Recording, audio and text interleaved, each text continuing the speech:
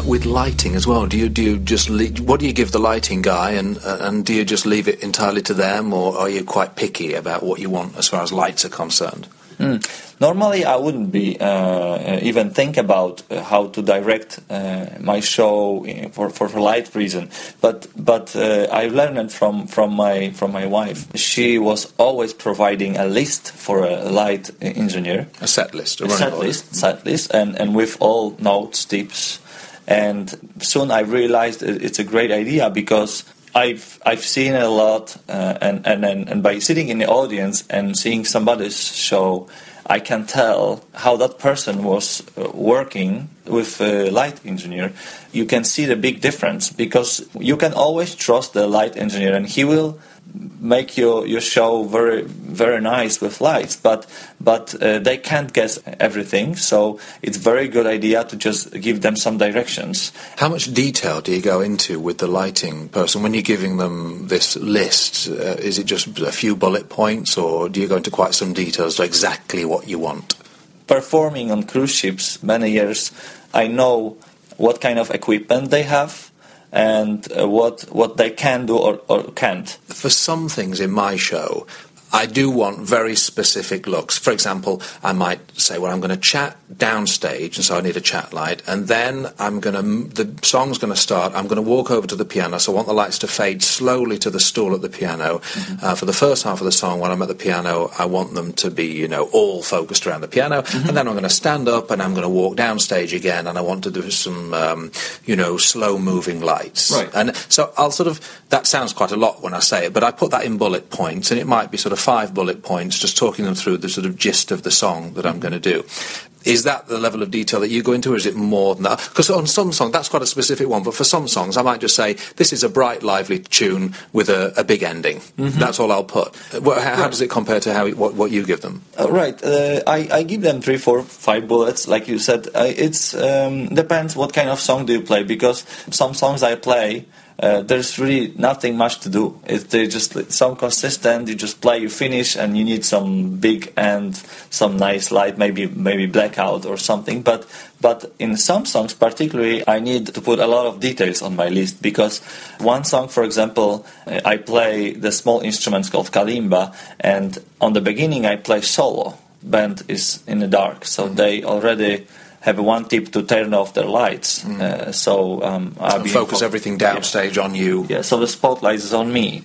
And then, always. Well, of course, at this point... That's what they're paying for. At this point, it's just spotlight I want to... Yeah, so that's one tip. Then I stop playing solo, and then I still have my instrument in my hands. I go to the second part of the song when the musicians turn on their lights. So you ask the musicians to turn off their stand lights, yeah. Because you want all the focus to be on you and your instrument at the beginning, even if the musician's stand lights are on. That's a little distracting. You want the stage to be black, except for you and your instrument at the front. That's right. But that's just the third list which I provide to musicians. Yeah, of course. They know what to do. But for a light technician in this case, he has to also bring some lights for them now, because they are going to play with me now. So they have to be in light too.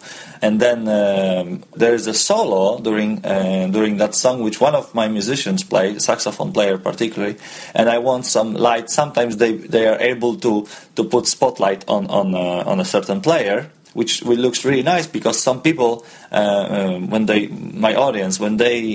don't realize what happens sometimes. It's too much for them, and they watch me and then don't realize that suddenly I don't play, but the saxophone player does. So we want to put lights on them and focus on him or her, and that's another tip. And on the end of the song, I play softer. So also less light, and on the very end I put lots of lights. So they could be 5, 6 bullets. It depends. It sounds, as we talk about it now, it sounds quite involved, doesn't it? And you put that as 5, 6, 7 bullet points, and that's quite a complicated one, relatively, isn't it? As opposed to a slow ballad where nothing may happen except you just want to know how the ending's going to be. It depends on songs. Whatever song you play.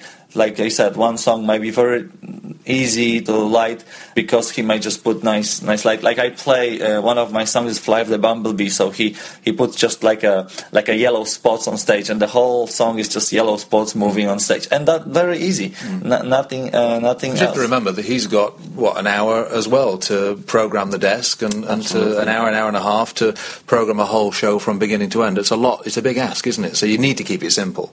Absolutely.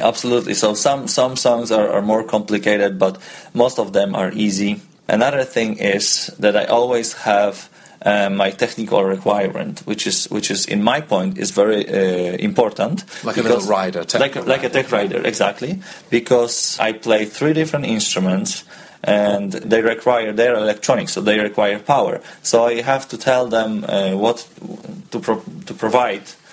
In order to have smooth rehearsal and then a smooth show. You give them this at least the day before your performance. Right. I know that soon you're going to be back at home in the United States, where you live with your wife now, touring on land, which sounds great fun. Of course, one of the big differences between performing on land and performing on a cruise ship is that you can't get away from your audience on a cruise ship, right? You finish your show and you're going to be living with them and eating with them and chatting to them and sunbathing next to them for probably a week. That's right. How do you cope with that? Do you find that difficult, a challenge? No, not really. I never had a situation who somebody came to me one time and said, I didn't like your show. Mostly they say, I like your show, it's always nice to hear it. Sometimes if I have a chance, I can ask them what else they would like to hear. Most of the time, they if they are more brave, they give me some advice. Some How tips. helpful of them. Sometimes, you'll be surprised, sometimes they're very, very helpful. Recently, one woman actually suggested I should do a song, and I did it, and I'm doing that all the time now, and it works. That's wonderful, yeah. It's great that you're open-minded like that. Absolutely, because we don't play for ourselves. We play for our audience, so whatever they want, we want to give them. So sometimes they have very good advices, and it's a very glamorous job for us. We perform, and then we have opportunity to meet our audience later. They sort of stars for a week, aren't we? It is sort of like, I don't feel like I am a star, but I'm so happy to talk to people. And another thing is that you might meet very interesting people.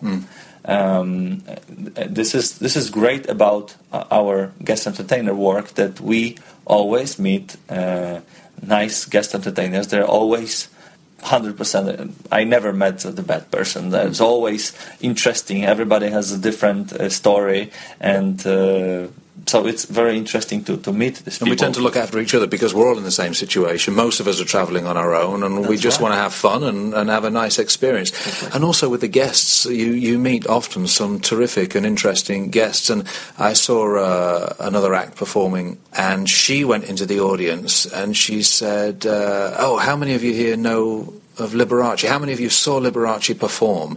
And this fella she was standing next to said, I used to produce his shows. That's a nice surprise, right? And that happens quite often. Yeah, you never know who you're talking to, because it was a perfect example. So it's I think the cruise ship is generally the wonderful idea of spending your vacation, and for me, it's also even if I don't feel this is my vacation because I work here, I'm able to talk to different people. It's such a mix sometimes from different countries, and so you meet different cultures, and it's just wonderful. I really, really like it. It sounds like you've made a good career choice. Thanks for talking to us today. Oh, absolutely. Thank you very much for having me. Thank you for listening to this Cabaret Secrets podcast. If you've got any comments or questions, please visit cabaretsecrets.com, where you'll also find details of the Cabaret Secrets book, an indispensable guide on how to create your own show, travel the world, and get paid to do what you love.